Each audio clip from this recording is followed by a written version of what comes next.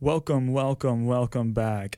My name is Reiss Wegman, and I'm joined here with JJ Angelo. Hello. So this is our second time doing the show. We took a week off, really regathered our thoughts, and are coming at this with a little bit of a different angle, I guess. Yeah.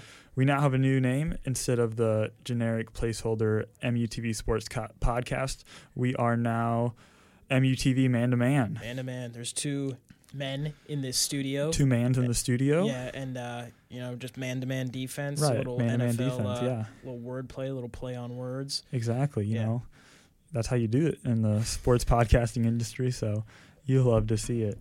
So JJ here has got a good segment for us to start off, so I think he wants to talk a little fantasy football. Is that right, JJ? Yeah, absolutely. Something that I've always loved just seeing is, 1 week wonders in fantasy. I think we talked about the very first week. We're just going to go through a couple performances that we saw this week that I saw that, I stood out. Certainly, they're kind of unique for this season, and I'm just wondering if they're legit, if they're going to continue. So we can just kind of discuss. The first one is Sam Darnold coming back from having mono for a few weeks. He torched the Cowboys, to be honest. 338 yards, 2 touchdowns. One of them was a 92-yard bomb to Robbie Anderson. Only 19.6 points, but this is a good performance against a pretty stout Cowboys defense. Yeah. Yeah, really shocked the Cowboys. I don't think Dallas went into that game prepared at all. And how could they be with Sam Darnold out with mono up until this point in the season? Yeah. I mean, did mono make Sam Darnold better? I mean, I think that's a question we have to ask after he put up a performance like this. Yeah. There's not much to go on where if we're looking at some of these other players, like Stephon Diggs is the next one, but Sam Darnold, this is only his second week playing. I don't remember how he did week one. I don't think it was particularly great. So I think this is a good sign. Definitely a strong footing to get off of to start kind of Sam Darnold's season. Yeah, I think, especially for Jets fans, it really just gives them a little bit of light at the end of the tunnel here, just a little bit of hope.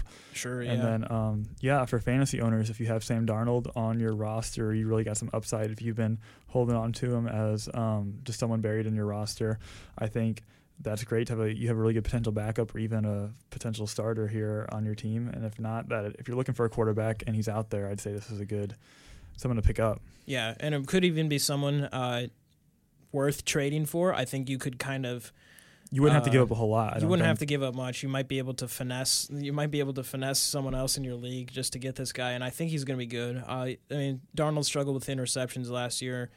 I think he will again this year for the rest of the weeks, but it's not going to be a problem, as big of a problem as last year. I think just showing that he was showing 338 yards last week in his first time back just showed kind of the maturity that he went through. He looked cool. He looked crisp in that game. I think this is a legit performance. I think we can expect maybe something better, maybe not this great, but I think we can expect consistent 19 to 25 point performances per week from Sam Darnold from here on out. I agree. So next up, it looks like you got Stephon Diggs. Yes. Stephon Diggs put up 167 yards, 3 touchdowns, and 43.5 points in a PPR league. And what a welcome. I have Stephon Diggs in my 12-man league, which is PPR, and so what a welcome sight this was whenever he broke out with this.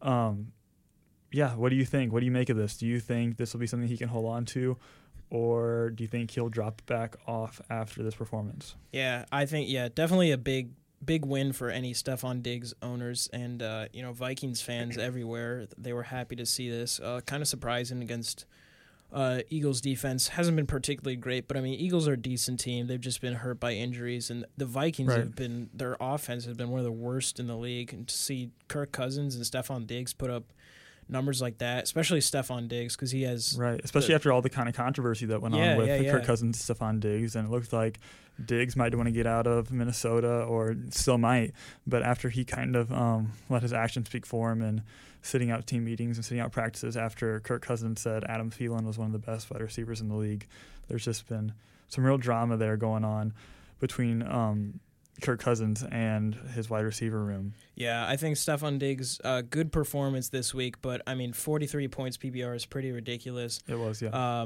I mean, you can't expect that consistently from anyone, chance. but I don't think this should be something you'll see again from Diggs. I hate to say it, but I don't think he's going to have a game as big as this. I don't think this was a legit performance. I think it might just be a 1-week fluke from Diggs for this week. What do you think? I agree, and I really don't think he's going to even be consistent going forward still. I think he's going to go back to his old self. He might have a few decent weeks in there, but even coming back down to earth, I still don't think he's going to be a 18, 20-point person per week. I think it'll be real hit and miss. There'll be some single digits in there as well. And then next is Hunter Henry. He had a big game. Quiet. I watched the Sunday Night Football game, and then doing some research, I didn't even realize Hunter Henry had this big of a game.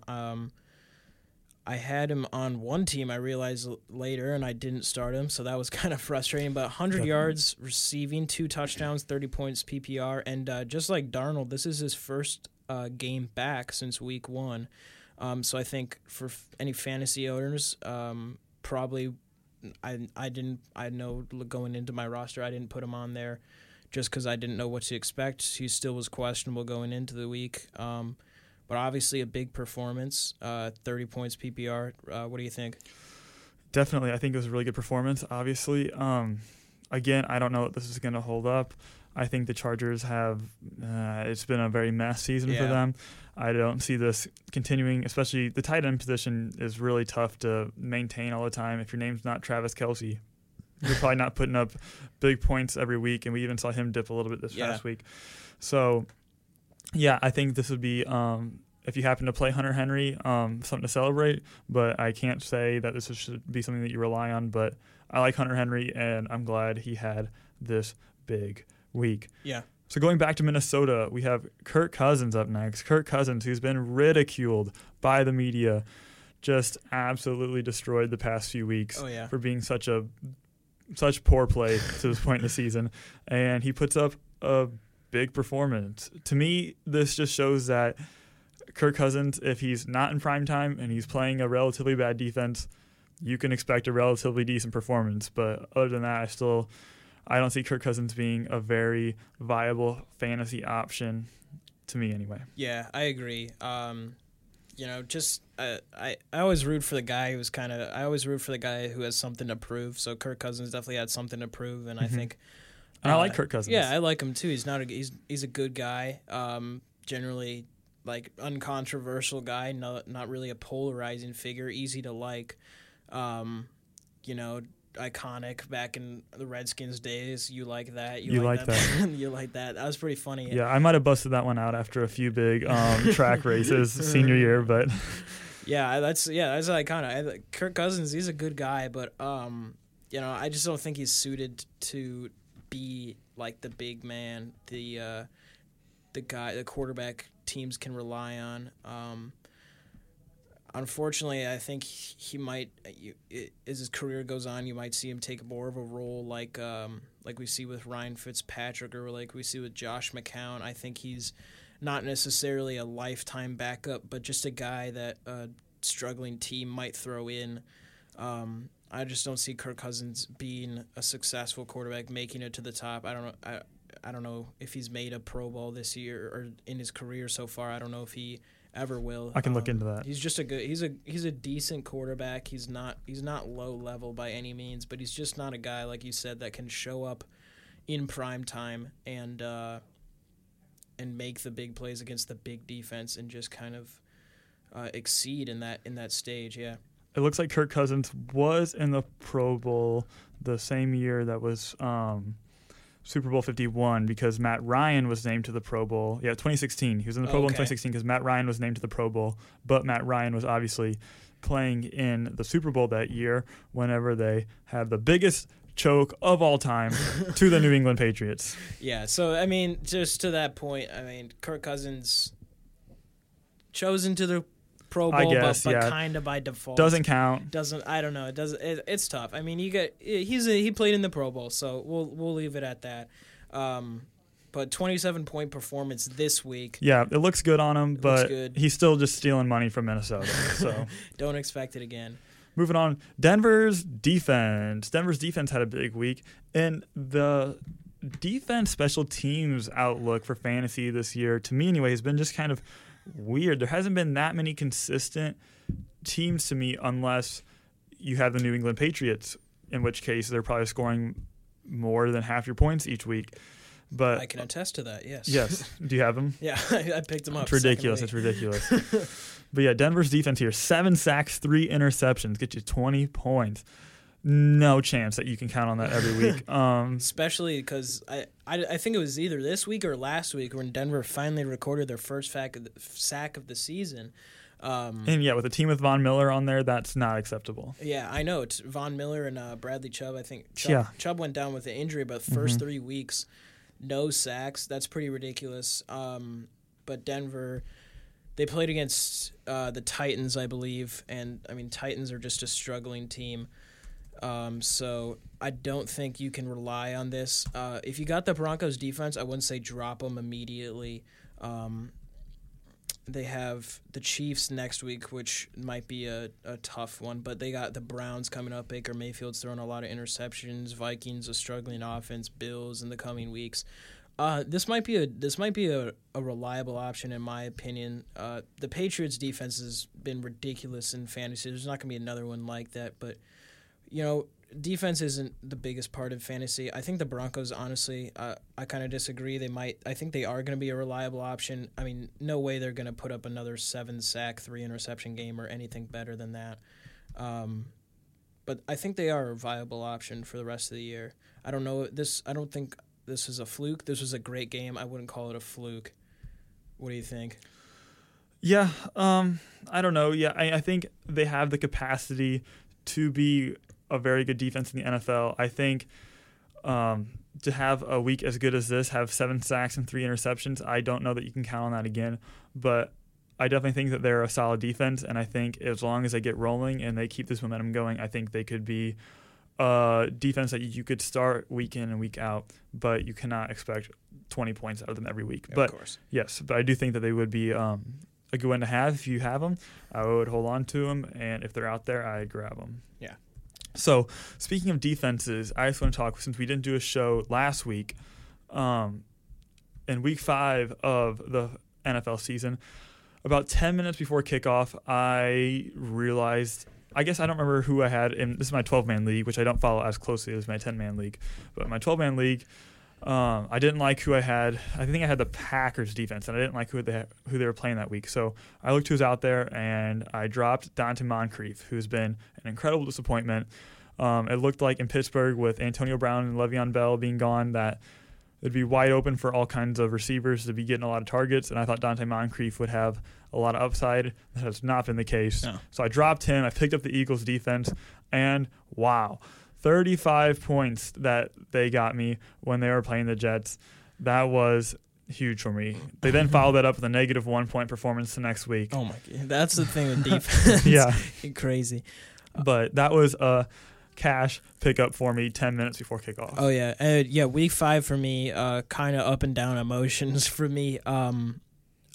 Will Fuller, I had him on my bench week 5, and then this man goes off against the Falcons for 3 touchdowns. I feel like Will Fuller is the definition of just that spotty guy who will get you 2 points or 35, and there's not a whole lot in between. So what he had, I think he had 53 points. That's obnoxious. 53, 54 that week. I put Amari Cooper on the bench this week, which was, I think, the right decision. Mm-hmm. But I was like, all right, Will Fuller, you got to give me 20 at least here. Now he only got me like 14, 15, which I can't complain. But, I mean, it's tough to follow a 50-plus point performance, obviously. Something like that, 40, whatever it was. But, I think he's definitely up and down. But then in the meantime, while I'm regretting not putting Will Fuller in my starting lineup, I got Aaron Jones rushing for 4 touchdowns against the Cowboys, and that's a cool 40 points right there. Definitely. So, I mean, I didn't lose that week in fantasy, but I mean, some emotions were definitely going on. Right. Speaking of Amari Cooper that you mentioned there, I have a trade pending to me right now in my 12-man league. So in that league, I possess both Russell Wilson and Lamar Jackson. Oh, yeah. And so people are getting hungry for one of them. So I've got a trade for Russell Wilson, and they want to give me Amari Cooper. And I do need wide receiver depth. Like I said, Stephon Diggs is probably my best wide receiver in that league. So I'm probably about the second best team in that league, but the first best team is trying to trade to me. And so I feel like there's no way that I can give him one of these quarterbacks. Even if it is for Amari. Is it just Amari Cooper? Amari Cooper, and there's someone else thrown in there. It wasn't anything that impressed me. I'll look just make sure. But I still think I've been playing well despite having low receiver depth, and just this the guy who's trading to me, he's got a really powerful team, and quarterback is just his weakness. I feel like no matter what I do, I can't trade him a good quarterback because that'll just make him too good. We're both in the same division. He traded me, and he wants to give me Drew Brees too, who obviously is out for a while still. A couple more weeks, yeah. And he wants Lamar Jackson. He wants Russell Wilson. I don't think I can do it. I don't think you can do that either. I think I can get a good trade from someone else who's a little bit lower in the rankings, who it'll have less impact on me into the coming weeks, and I think it'll be a better impact. So I think that's what we're going to do moving forward. You can get by without having Lamar Jackson, but right. The way Russell Wilson is playing this season, I would not drop that. He's on a tear. He might win MVP this year. I agree. I think he might, and I hope he does. Yeah, me too. So I think we're going to transition to a little bit less fantasy talk, a little bit more general NFL talk here. So moving into my big game of the week, the Tank Bowl. Dolphins lose by 1 in a thriller, fourth quarter thriller. The Dolphins were so close to getting to experience some Fitz magic. Wow. What a game this was. What the implications. Well, yeah, didn't they go for 2, try and win it? And they went to 2, so they tied it up. They tied it up late, and then they go. So no, they didn't tie it up. Sorry, it would have been tied. They scored a touchdown to tie it, and they were down by 1, obviously. So extra point ties the game, 2 points to win it. And I think Coach Brian Flores did the absolute right thing by going for 2 here. If you go for 2, you'll exhilarate the fan base again. If you make the 2-point conversion, everyone will be happy. Dolphins will have a win. Great. But if you don't convert here, the tank is still alive. Yeah. So I think this is a great move. Yeah, I mean, going for the tie, taking it to overtime would have been whatever. I think this is a great move. And, of course, Ryan Fitzpatrick throws it to Kenyon Drake on a screen, and it hits Kenyon Drake right in the numbers, and he drops it. Yeah, just drops it. Yeah, I agree. I think going for 2 is the right decision. If you win, hey, you get 1. Mm-hmm. If you don't make it, you lose, and you're not – everyone's expecting you to lose. And I looked at the statistics, and I think however it works out, if the Dolphins would have beat the Redskins in that game, they would have had less than a 5% chance to have the number 1 overall pick going into the draft. Yeah. So now the Jets have a win. The Redskins have a win. So now the Bengals are the only thing that's standing in between the Dolphins and the first-round pick, and that game is coming up here in a few weeks. So that'll be an exciting one to stay. So got to watch what's going on between the Dolphins and the Bengals between then, and then that might be the game for the first-round pick. Yeah, that could be, yeah. So the Dolphins have the Bills next week, and this past week, Brian Flores said Josh Rosen is going to be our starter throughout the rest of the season. So everyone was like, all right, this is great. See how this kid develops. And then after this week, he just named Ryan Fitzpatrick to be the starter against the Bills. So 1 week, he's already going back on his word, saying Josh Rosen was the starter for the rest of the season, and now he's already has Ryan Fitzpatrick named to play against the Bills. And he's saying that Ryan Fitzpatrick would give the Dolphins the best chance to win over the Bills, and I guess I don't disagree. And I think the Dolphins are kind of trying to hide the fact that they're tanking a little bit, and so I understand that. I understand naming Fitzpatrick here, and I don't think that'll make any difference. I definitely think the Bills win this game. The Bills have been hot this season, and no one's really talking about it. Yeah. I agree with your point as far as, I think they're trying to hide. Everyone knows they're tanking. I think they know they're tanking, but they're trying to at least make it look like they're giving a bit of effort. So I get Fitzpatrick in that sense, but I wish they would just stick with Rosen. I think he's just had such a poor start to his career. And I think now's the time to let him develop. I mean, let him make a couple connections with some of the receivers. Let him work out the kinks against. I mean, he's with the teams they're playing, how they're playing. He's probably going to throw 3 interceptions a game. But hey, maybe he throws 3 interceptions a game. Next year, he only throws 1 a game. He just gets some of those rookie kinks smoothed out. I wish they would stick with Rosen. But I mean, Fitzpatrick, I guess, would give them the best chance to win, even though they're not really trying to win. Right. Yeah. Yeah. So it's frustrating. I'm sure it's kind of frustrating for you as a Dolphins fan. Yes. It's not really my problem. Packers are 5-1, which kind of brings close us one to against the Lions. Close one, and that brings us Let's kind of talk to about our next that. point. Yeah, close one against Detroit. A little too close for comfort. I wasn't watching the game the first half. I was busy getting updates on my phone, so I see 13-0 at one point, and I'm thinking, oh boy, what is going on? Mm-hmm. But at the same time, like we got Aaron Rodgers, so we should king be of okay. comebacks. Yeah, Aaron Rodgers, he did what he does best against the game. But I mean, not without a little help. I will have to admit, we got some help.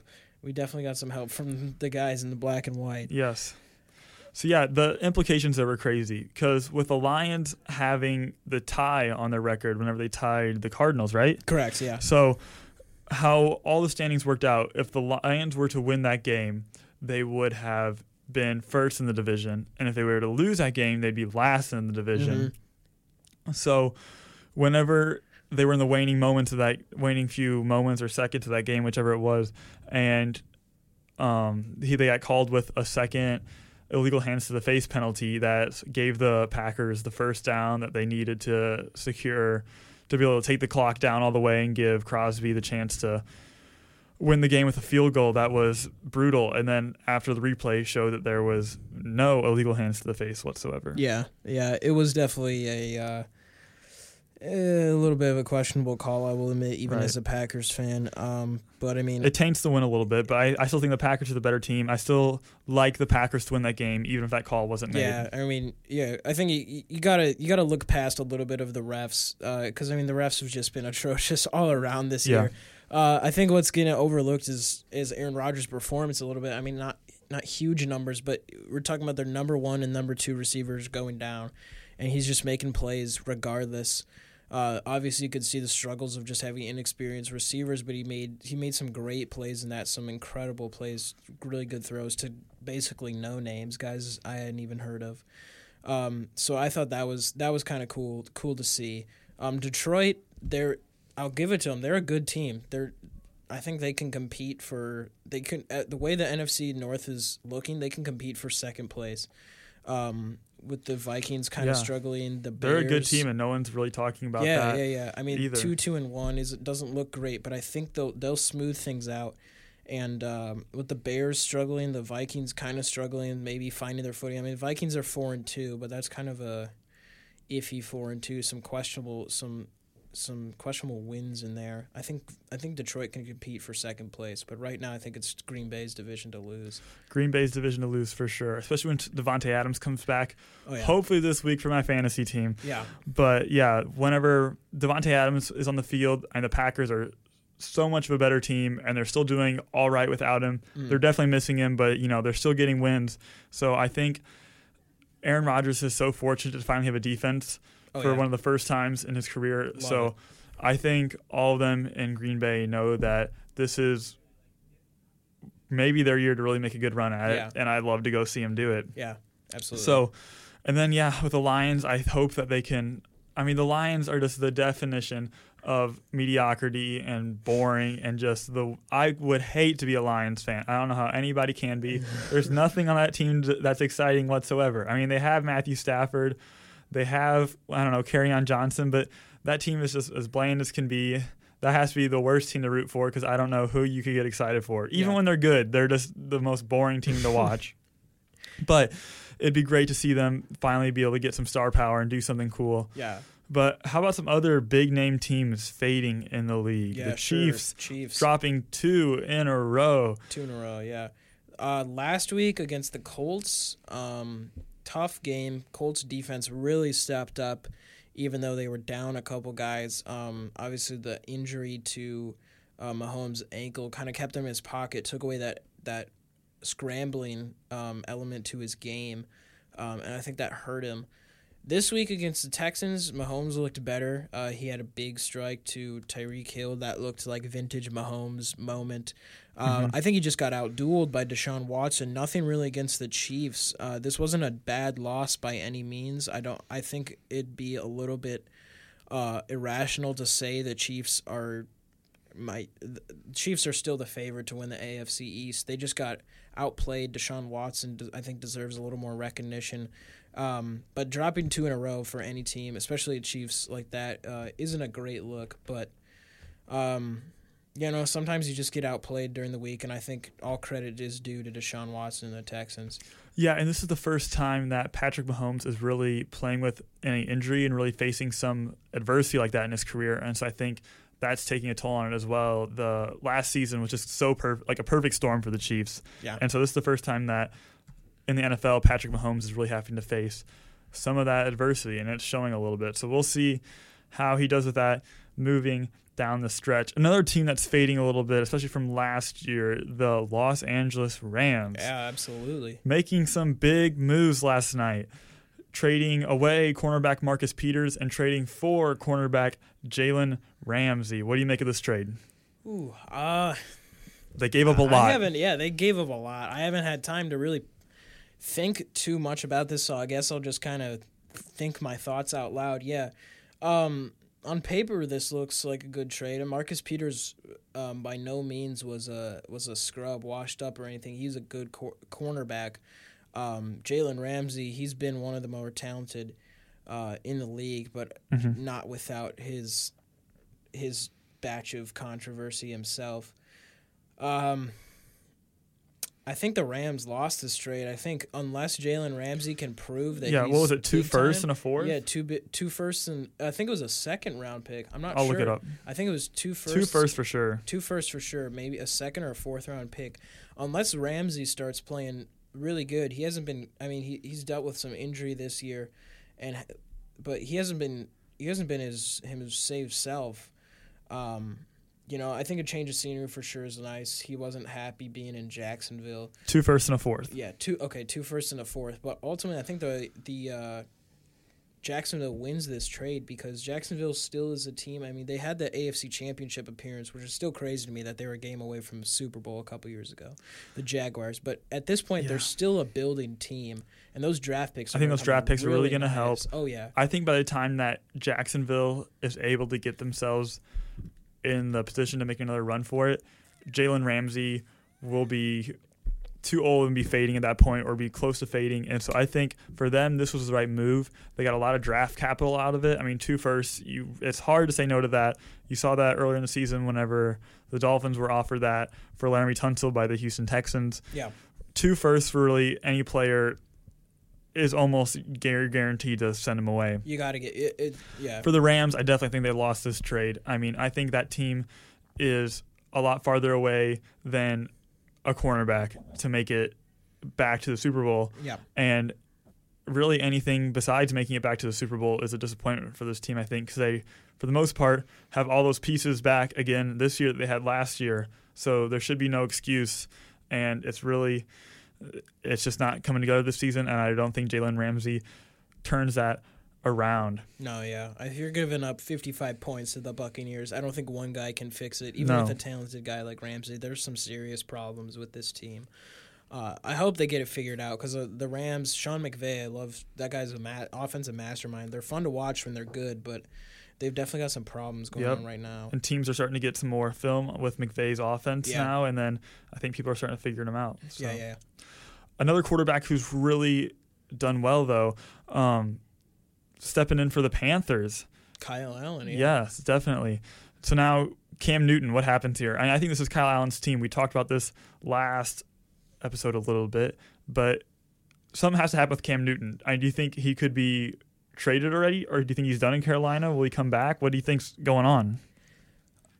I think we're going to see him kind of like the situation last year with Joe Flacco and Lamar Jackson. Mm-hmm. I think Cam Newton, he'll be healthy before this season is done, but I don't think we'll see him play again this year.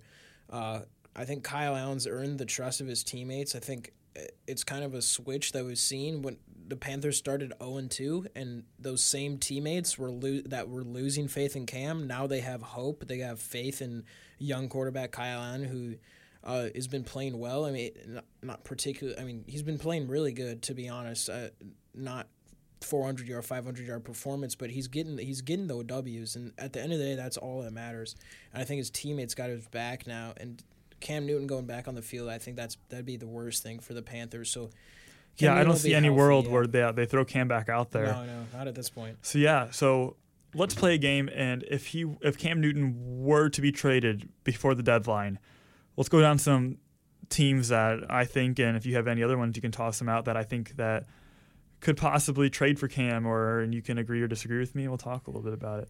Sure. So my first one I wrote down was the Buccaneers. Now, I don't know about this one. This is one I think the Buccaneers, I really don't see it happening, but I see that they would have to be in the conversation for sure. Mm-hmm. I don't even know if Carolina would trade a quarterback like Cam Newton to Tampa Bay, knowing that Cam Newton does, or at one point had the potential to be an MVP perennial player and just can totally take over a team. He's not that player anymore, but they know what he had or he has the capacity to do. I don't think they're going to trade that to a team in the division, but I feel like the Buccaneers have to be mentioned. Yeah, I think that, Buccaneers a possibility. I think the fact they have a first-year head coach, Bruce Arians, who has plenty of experience, but I think just that fact would kind of kill the possibility mm-hmm. of Cam Newton going there. First-year head coach, you don't want to switch up the quarterback, especially when they brought in Bruce Arians to kind of be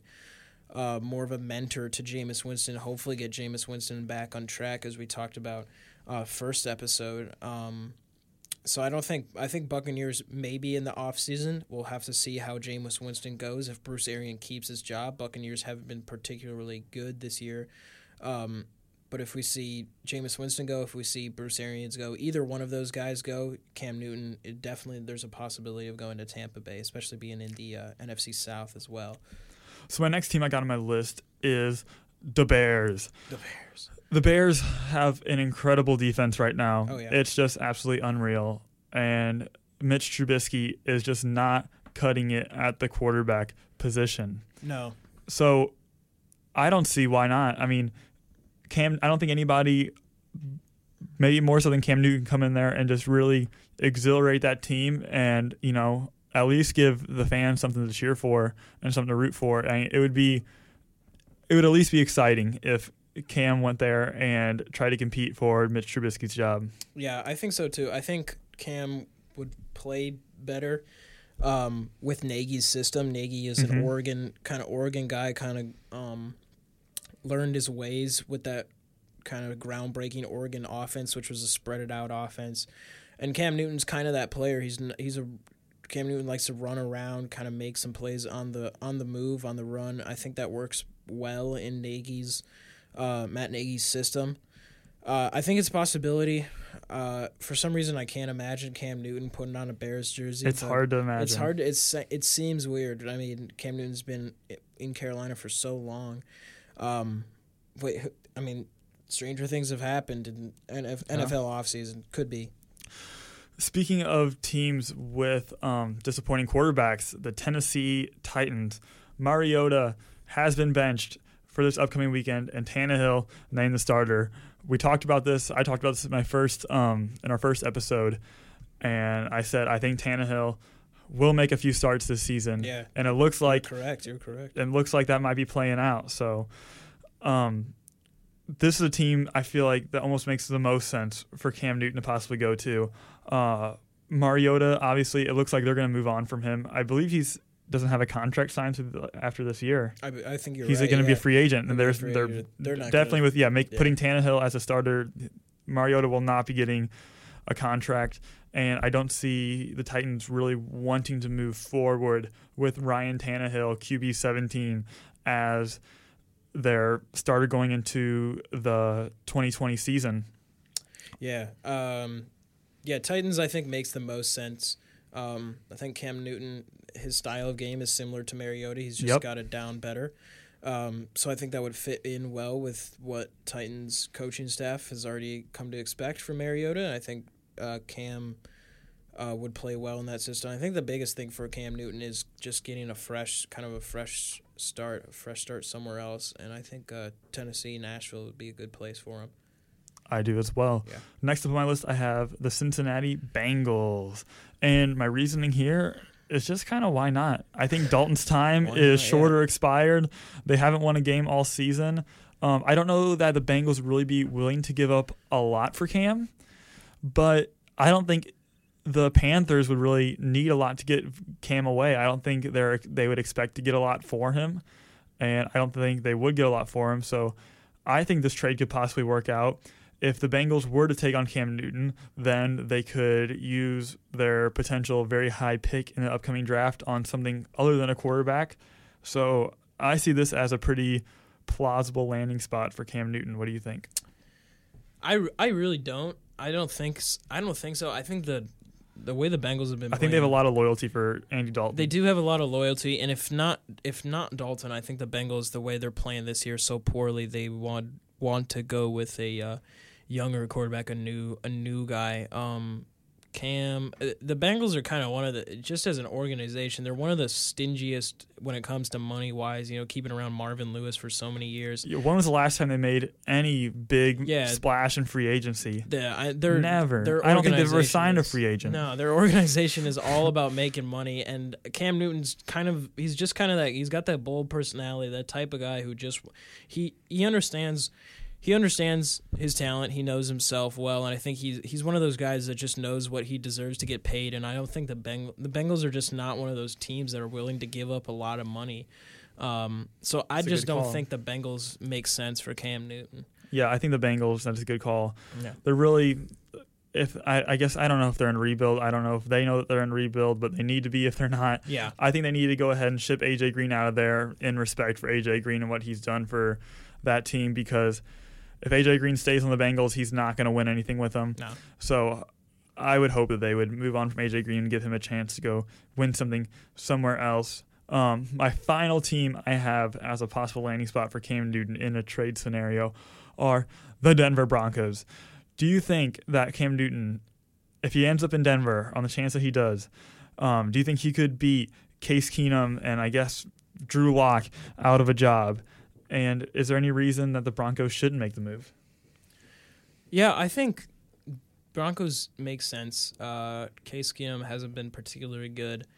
He's not the answer. You're not going to win anything with Case Keenum. No. Drew Lock, I like the thought of Drew Lock. I don't think Vic Fangio is going to keep his job after this year with the Broncos unless they go on a big tear here. I mean, they've won 2 games, which is good start. But unless they don't keep winning games, if they're 6-10, Vic Fangio doesn't keep his job. Which Vic Fangio and Drew Lock, there was already some tension going on this year. So it depends. It kind of depends on what their coaching move. If Vic Fangio stays, I think Cam makes a little bit more sense.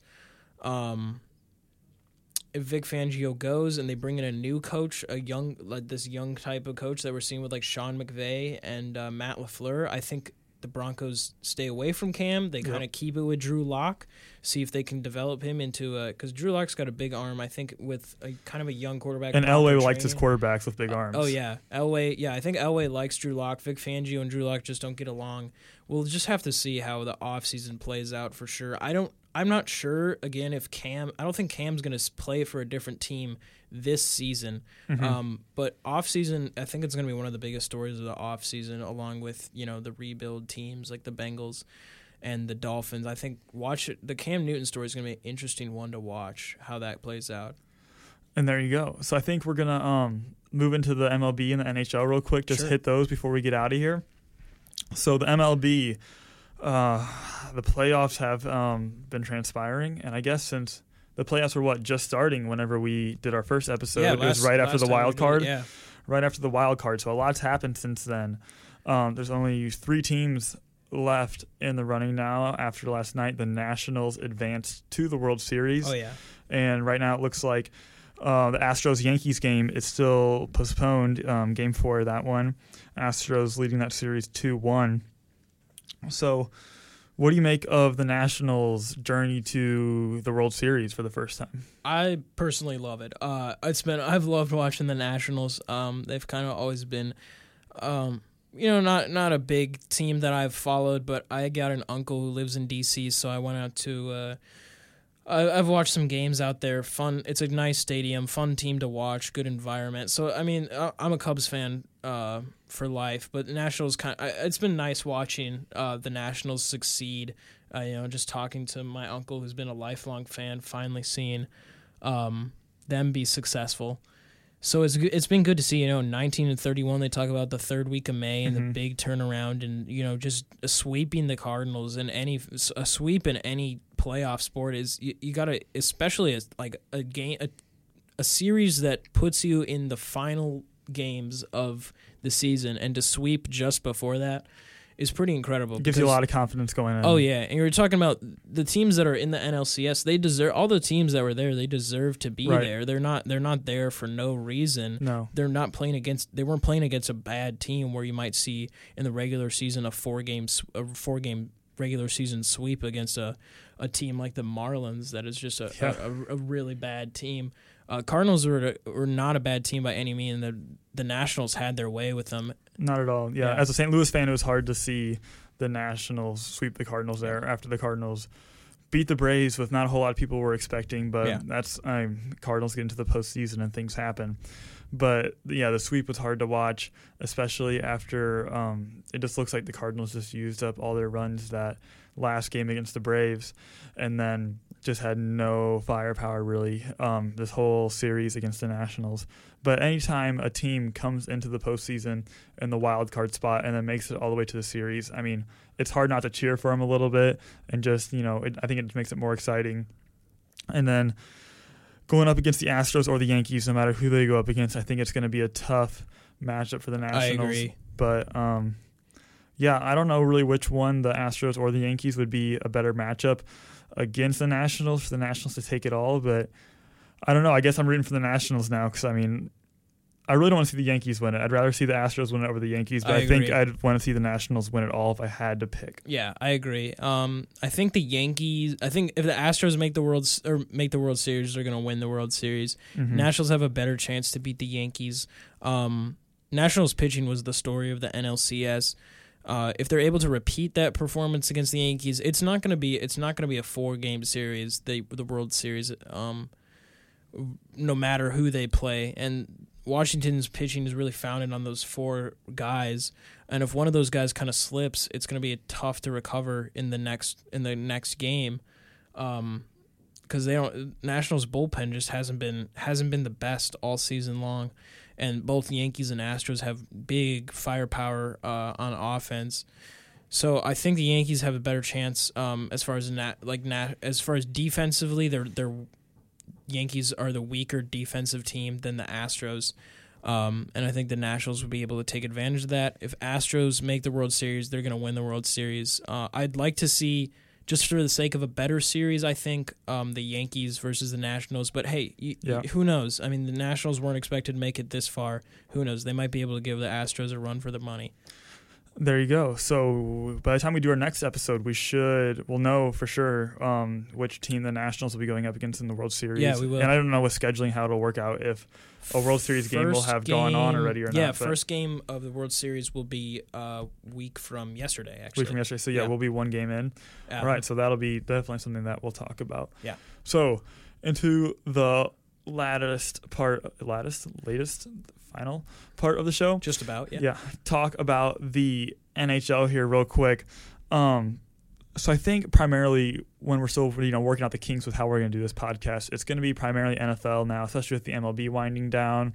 It'll really only be NFL and NHL going on while we're talking about this. And so, again, it'll be really primarily NFL, and we might just hit on the NHL towards the end until the NFL is over, and then maybe the NHL we'll talk about a little bit more as playoffs heat up a little bit. But being from St. Louis, I just want to talk real quick about how are the Blues really doing. So as of today, we are recording this on Wednesday, October 16th. The Blues have a 3-1-2 record. So, how are they really doing? It's kind of, if you just look at the record, it's kind of meh, I don't know. To me, from what I've seen, the Blues are still not playing their best hockey, but they still have a decent record. So to me, I'm very happy with how the Blues are doing. I think if they're playing their best hockey, they could be 5-1. They could be 6-0. But they really still have not played a game that I've seen and have been like, wow, that was a full 60 minutes of great hockey, great play all the way through. I think they're still kind of rusty, maybe having a little bit of a cup hangover, and it hasn't been their best game that they've put on the ice yet. They haven't put their best product on the ice yet. And so to be able to not be playing 100% and still be getting points in all but one of your games, I think the Blues I think it's a pretty positive outlook for the rest of the season. So I'm just going to run through their season so far. Whenever they opened up against Washington, I thought that was going to be a really tough game for them. It was a good game, back and forth. Ended up taking it to overtime and losing in overtime. They still got a point out of it. I was pretty happy with that at the time. Washington's a good team. They started to struggle a little bit now into the season, but I was happy. Anytime you grab a point out of a game, you want to get the win, but if you can take it to overtime, you still get a point. You got to be happy there. Playing against the Stars, big game anytime we play the Stars. Huge win for the Blues. I hate the Stars. It was great to see the Blues win that. Just awesome. Anytime the Stars lose, it's a good day, and if the Blues win, it's even better. Yeah, what's the deal with I'm from Chicago, so there seems to be a kind of bit of an animosity between St. Louis and Texas. Yeah, so I guess the Blues have knocked the Stars out of the playoffs twice in the last 3 years. Okay. So yeah, I guess I shouldn't hate Dallas as much as Dallas should hate the Blues, but it's just you just love seeing Dallas lose. I couldn't care if the Stars didn't win anything for 100 years. But after the Dallas game, the Blues started a road trip. They played Toronto up first, and I was looking at this one, and I was like, this will probably be their toughest game of the road trip. And the Blues came out, and they won it. So they took their win streak to 2. I think Toronto is probably the best team they're going to play all road trip, so that was real exciting. Long road trip, starting off with a win against the Maple Leafs. You can't complain about that. So their next game, they were going against Ottawa, and the Blues were definitely not in this game. You could tell they were out there going through the motions. Ottawa is not a good team, and the Senators kind of put the Blues in their butts for it a little bit. They took it to them and made the Blues really get in the game, and the Blues ended up taking the win streak to 3. But Senators made them play for it a little bit, and I think that was a good wake-up call to the Blues that, hey, we are the defending Stanley Cup champions, but we got to get our head in the game a little bit here. Yeah. So after that game, the Blues went into Montreal, and this is really where the wheels came off for the Blues. This should have been a game that the Blues won again. Montreal definitely a better team than Ottawa, but not a better team than the Maple Leafs as far as I'm concerned. It was a really poor game for the Blues, and they shouldn't have lost it, and they lost it, but I think they deserved to lose it the way they played. And then they go into their matinee on Monday against the Islanders. And Monday, 12 o'clock in the afternoon games for hockey should just be illegal. Yeah. That is just ridiculous. So I'm watching this game in class. I'm watching the third period. Blues are up 2-0, right? I'm like, all right, this is great. I'm like, Jordan Binnington about to get his first shutout of the season. I was like, this will be good. The Blues were just out playing the Islanders in every phase of the game. And then with I think it was about 6 minutes left, the Islanders score, make it 1-2, and it wasn't the best goal. I was like, all right, whatever, not that much time left in the game. As long as the Blues hang in there, this should be an easy 2 points for them. And then with 30 seconds left in the game, the Islanders tie it, and it really looked like Jordan Binnington was a little rattled at that point. It looked like the emotions were starting to get the better of him a little bit, and I was like, I don't like this game going into overtime. I don't want to see what happens.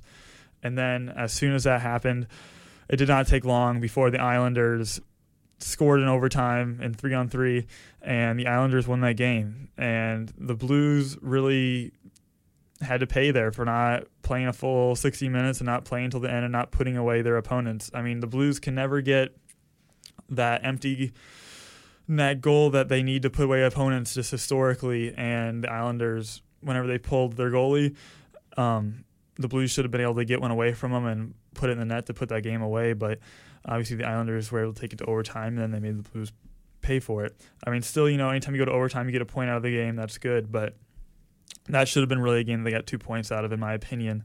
So just looking forward real quick, the Blues have the Canucks up next at home, and then they're going to have a rematch against Montreal, which I will be attending. And then their next big test, they're playing the Colorado Avalanche. And the Avalanche have been on fire this season, still undefeated. And so I think that game will be a real good test as to where the Blues are at and how they're playing against really good competition. So excited for that. Excited to see them against Montreal, and then excited to see how they play against the Avalanche. And now, so I think, okay, real quick, JJ's going to go through some of the best things that he saw this week in sports.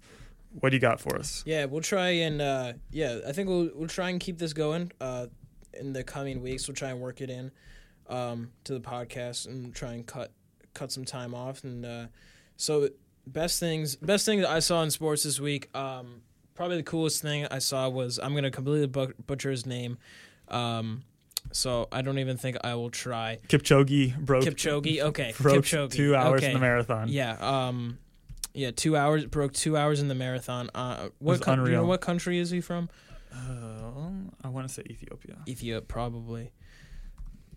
Those guys are crazy runners. But yeah, that was just an incredible. He's Kenyan. Yep, that's the other one. Kenyan and Ethiopia. That was crazy. But just unreal. I mean, being in the running community, that was just a really, really big deal. Oh, yeah. Whenever he did that, and he tried to do it about a year ago, I guess it was, and came up like, what was it, 24 seconds short, 20-some seconds short. I remember, real close. So close. And then, he broke it by a sizable amount this time and looked like he could have kept rolling if he had to. Oh, yeah. It was crazy to see just him finish. Crazy. Yeah. I mean, 4:34 average pace, I think it is, somewhere right in there, per mile. Ridiculous. That was incredible to watch. Oh, yeah. And it'll be exciting now to see how many other runners are able to break 2 hours in the marathon after he did it, because running is such a mental sport. Yeah. Like, no one had broken 4 minutes in the mile for so long, and so many people were trying. And then as soon as someone did, then it was just like the floodgates broke, and so many people broke it right after. It's such a mental thing. And now that mental barrier has been broken and people know that it's possible for someone to run a sub 2 hour